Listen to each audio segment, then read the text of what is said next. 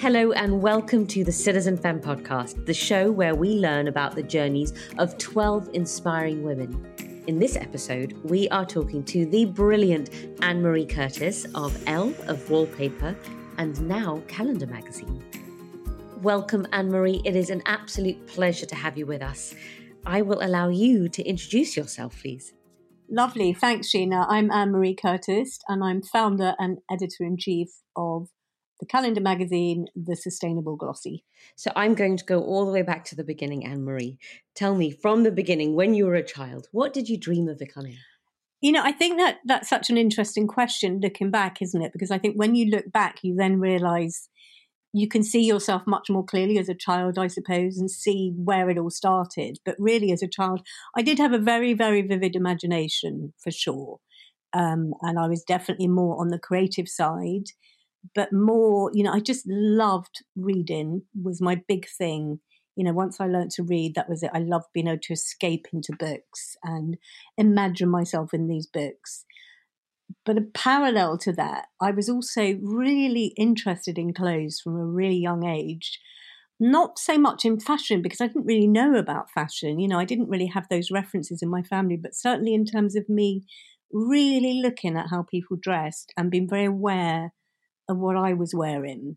That I remember being from a very, very young age, you know, sort of noticing details on things and wanting to dress myself up in a certain way. So I suppose those were the two things that drove me as a child, definitely. So this love of this industry started from the very early days. It did, but again, as I was, you know, I didn't really know what fashion was then as such, and I certainly didn't know there was a fashion industry. I think it was more just this deep interest really in how people wore things and really noticing things. And really it wasn't, I suppose, till I went to a rather strict convent school aged 11 that I suddenly became obsessed with sort of customizing my uniform. You know, it's a very, very strict uniform code.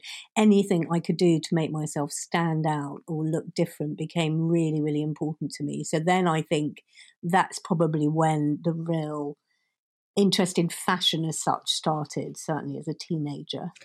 Brilliant. Is this something that you went on to study then at university? Well, that was all rather convoluted, as the best journeys are, I think, because I sort of really wasn't sure what I wanted to do at school. You know, I loved English, I loved languages, and I loved, you know, sort of history, actually. They were the only things that I was really good at, and art, I suppose. But I definitely thought I would do something to do with, you know, my love of English, and I had a vague idea I wanted to be a journalist. But then I bought my first issue of Vogue. I think I was about 15. And that was really what changed everything for me, because I just remember so clearly opening the pages and just sort of seeing this incredible world and these incredible images, an amazing shoot I remember so well with Grace Coddington. And it kind of blew my mind, actually. And I think that's when I started connecting it to something I could possibly do as a job. And before, I think it'd been more of an interest in clothes. So I had been planning to study English at university. That was my vague plan, I guess. And that sort of all went out the window aged 15, 16. I suddenly became very interested in making my own clothes, in going out a lot and seeing other people really dressed up, you know, and that I think then drove my decision to study fashion instead. And I actually ended up studying fashion design at Nottingham, which was then called Trent.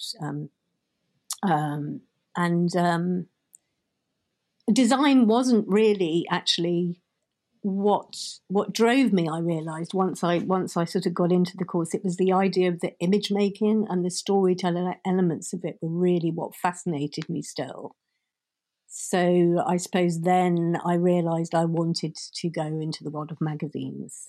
So when you're a teenager, it's so difficult to figure out what you want to study. So it's really fantastic that you kind of go, yes, I love this, and this is what fascinates me, and this is what interests me. And then you're able to take that path and start that journey. Absolutely. I think it was definitely, you know, I feel very lucky that I discovered at that age that was something I was very passionate about. So you went to Nottingham University, 1985, which was your first year. It's also the year that Elle UK first launched, which I think is just phenomenal timing. And that year, I think I read that you bought your first issue of Elle, the magazine that you then went on to become editor-in-chief of. Yes, I did. And I remember it so clearly. As I said, I've been avidly buying Vogue since I bought that first issue, aged 15. And, I knew Elle was coming out. There was quite a lot of buzz around the fact that Elle was launching in the UK.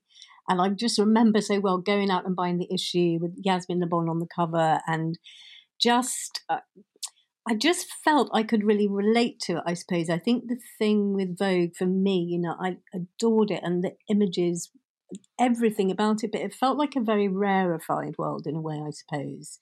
It didn't necessarily feel I was in that world. It felt more as if I was observing that world.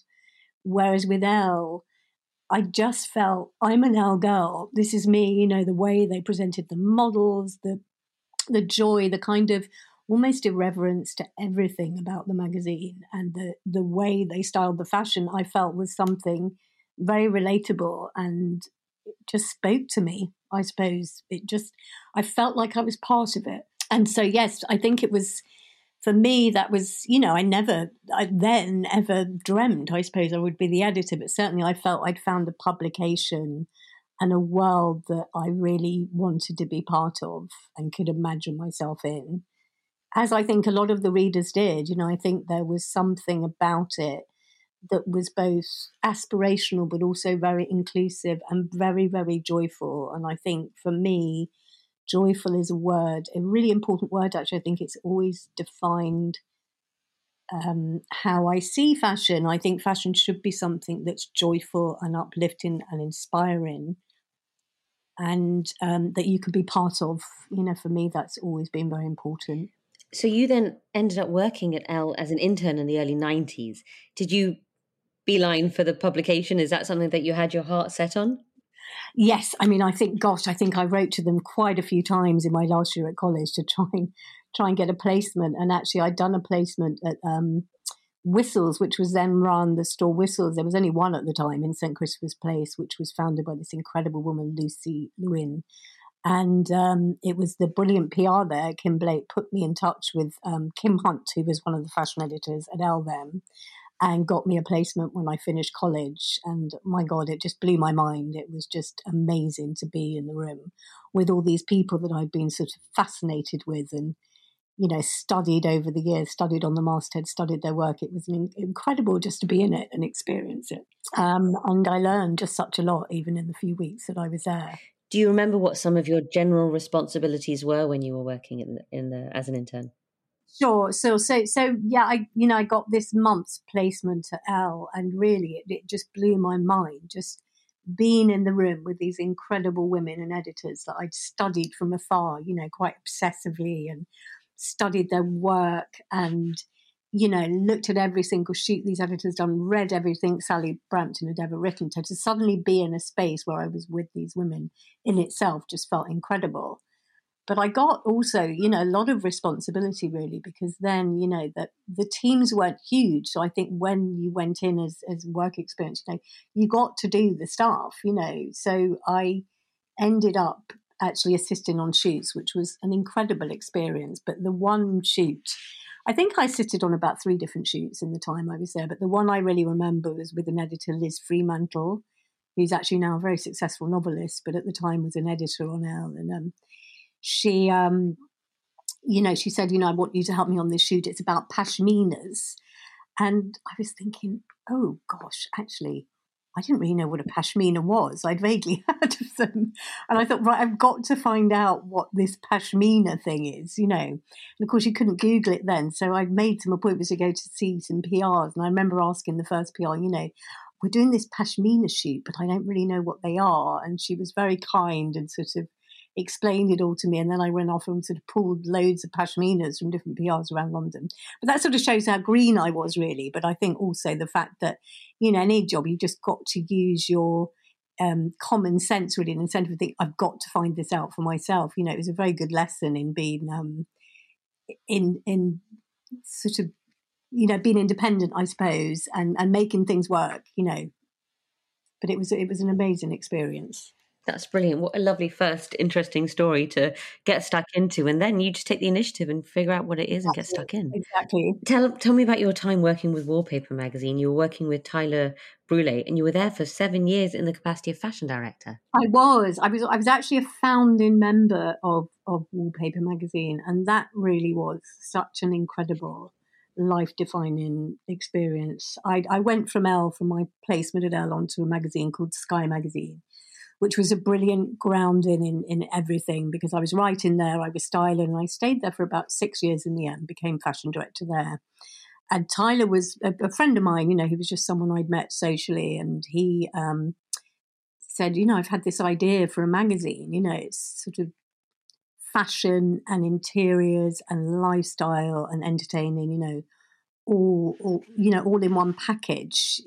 And I want to call it Wallpaper Magazine. And I was like, oh, sounds interesting. I didn't quite understand what it would be or what it would look like, but I thought, you know what, I'm going to take a chance on this.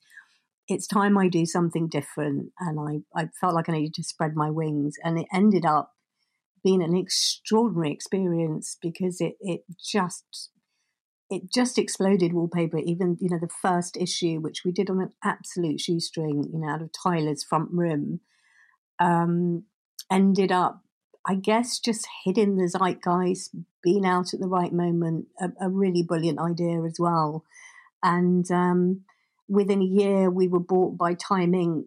And that was it, really. The next 6 years were an absolute whirlwind of, I was hardly ever home, and there was so much travel, because a lot of it was to do with, it was very global in its outlook, which was very different to lots of other British publications that had a very international outlook. So we could end up shooting, in Manila or Tel Aviv, or I went to so many extraordinary places. But I think, aside from the incredible experiences of visiting these places, it was also the education that I got in interiors, in entertaining. They had incredible editors over the whole magazine and incredible contributors. So for me, it was an extraordinary education as well.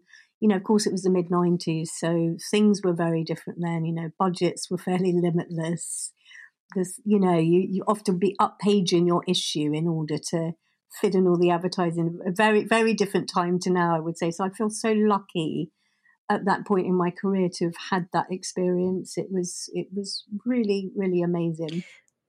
You talk about it being a really different time from now, which of course it is. What do you think are the biggest differences? What makes it so different from, I guess, launching a publication back then and running it to now? Oh, I think it's so different. My number one, digital, obviously. I think we were on email at the magazine, but that was about it. Just sort of the idea of digital overtaking print. You couldn't even really imagine that happening.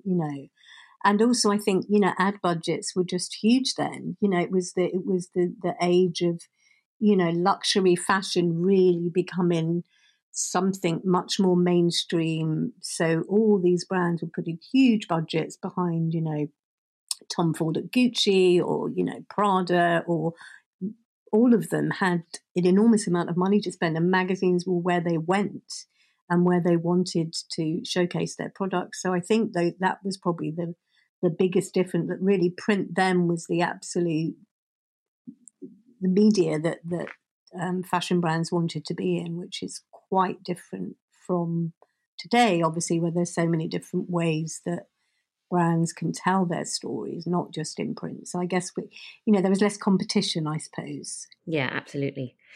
You then returned to LUK. What made you do that? And did you find any massive differences from when you were there before, a decade before? Oh gosh, it was longer than a decade actually. It was probably, about 12 years, I think. Maybe a bit longer. But it was quite a surprise ending up back at Elle again, because I suppose I'd gone down this route of Wallpaper, which was a very different beast and a very different kind of publication.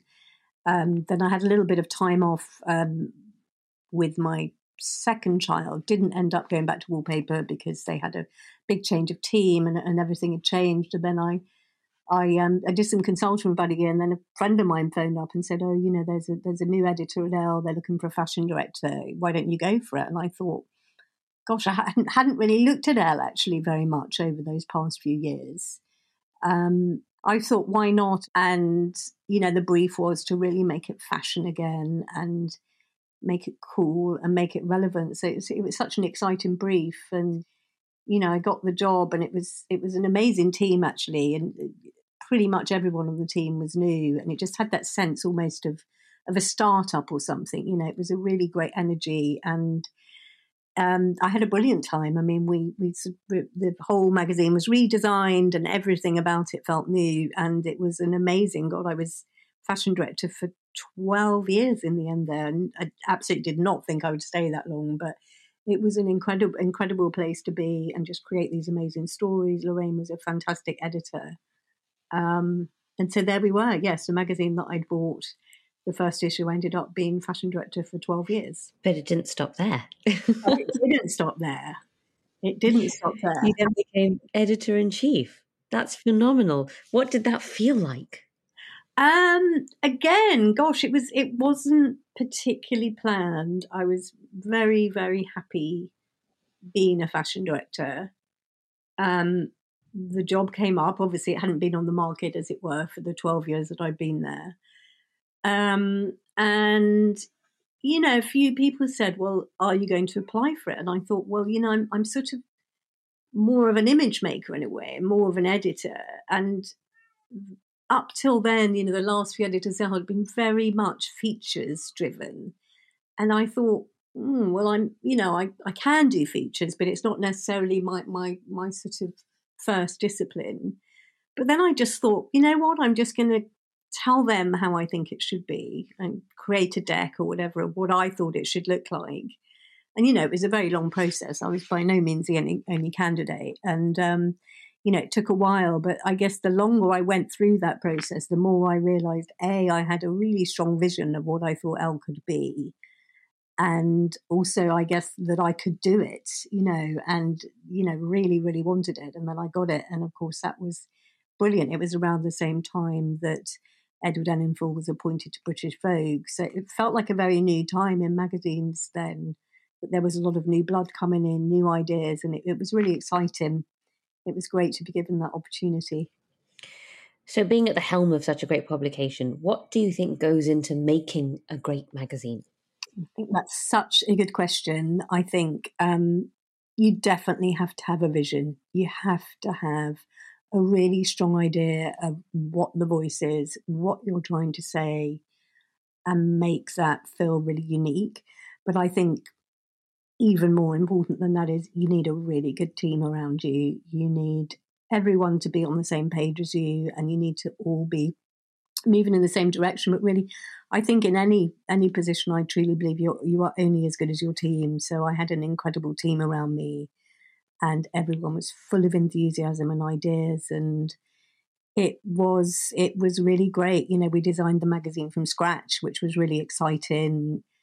We designed a new font, a few things that hadn't been done for quite a while. And so it just felt, it was really exciting and amazing to be able to do that actually. And I think, we took some risks with it, with the covers that we did. In my time there, we put Stormzy on the cover. We did a September issue dedicated to sustainability, which was really hadn't ever been done on a women's glossy before for a September issue.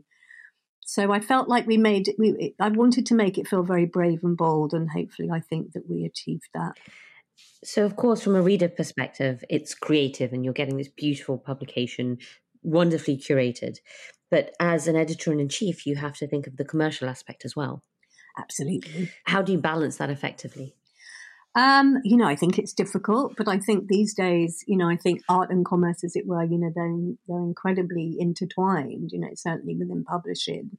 I think my grounding as a fashion director really helped with that, because I was very used to dealing with the brands and knowing how those relationships worked.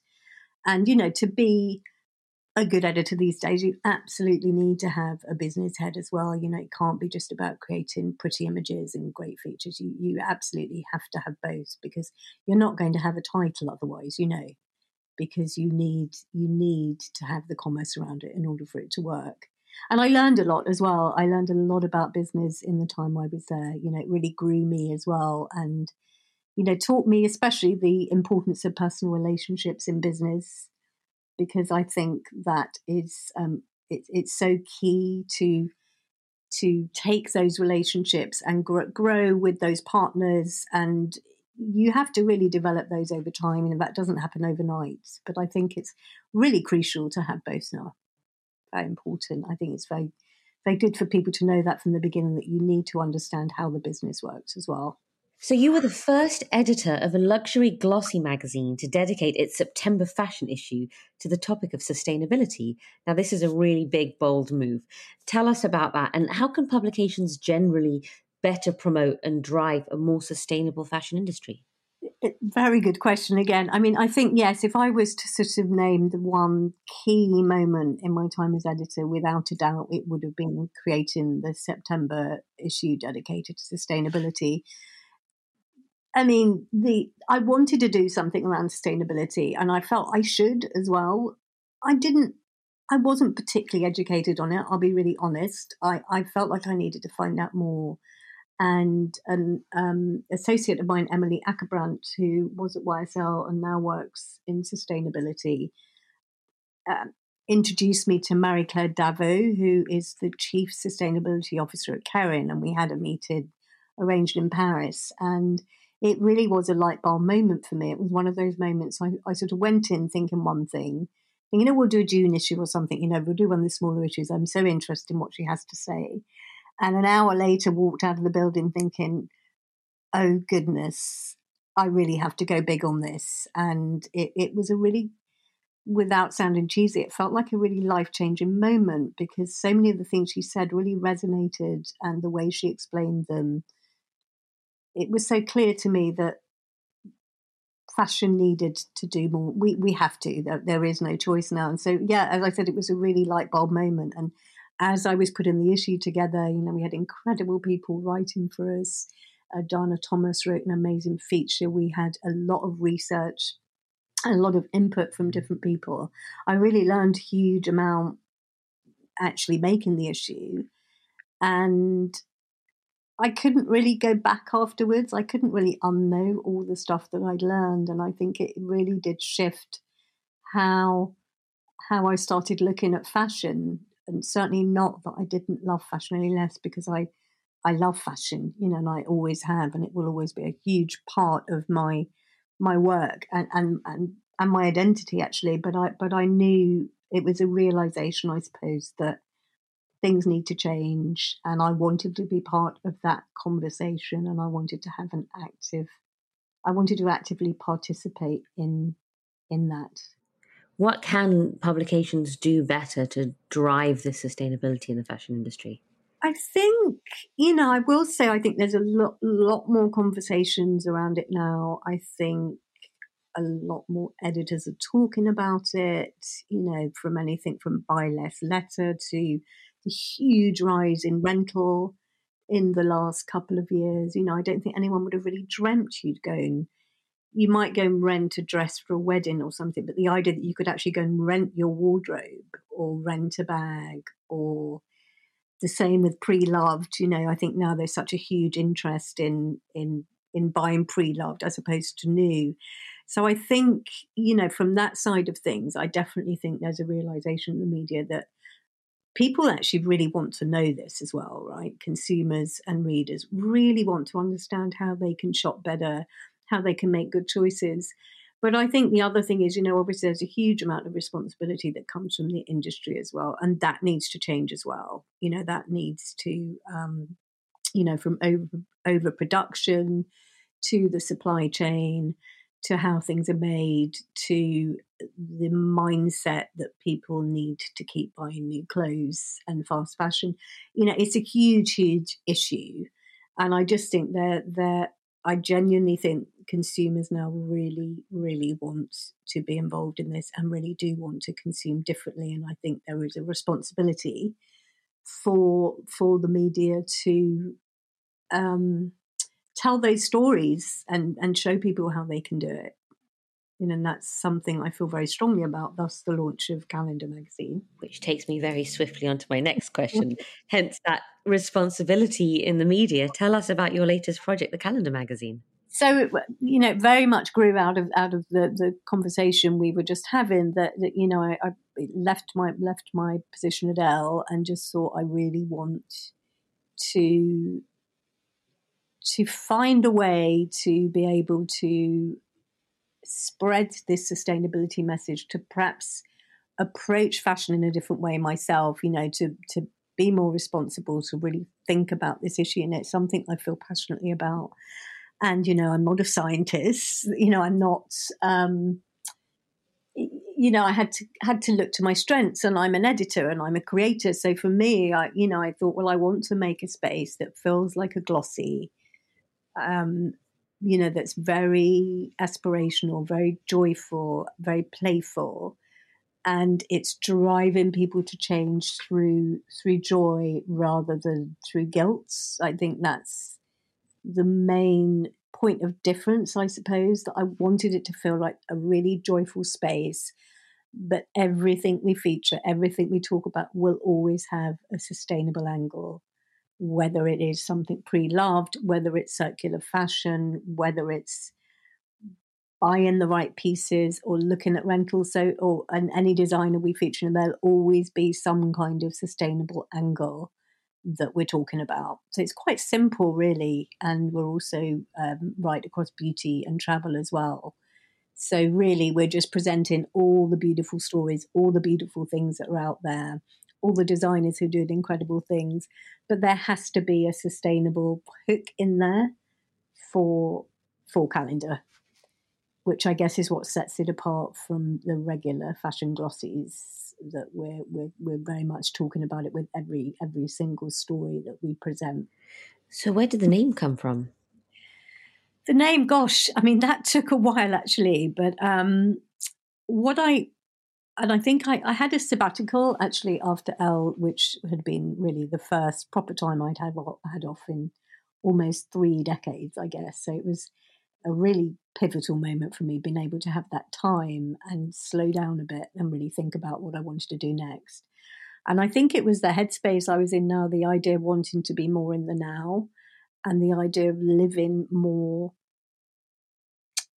in the seasons, I guess, just more connected to the world around me. I was suddenly getting that feeling, and I just sensed that feeling within the zeitgeist as well, that people really want to connect more now and disconnect, as it were, from tech, and just really be more mindful and less looking forward. Calendar is like, you look at the calendar and that's the date that you're in.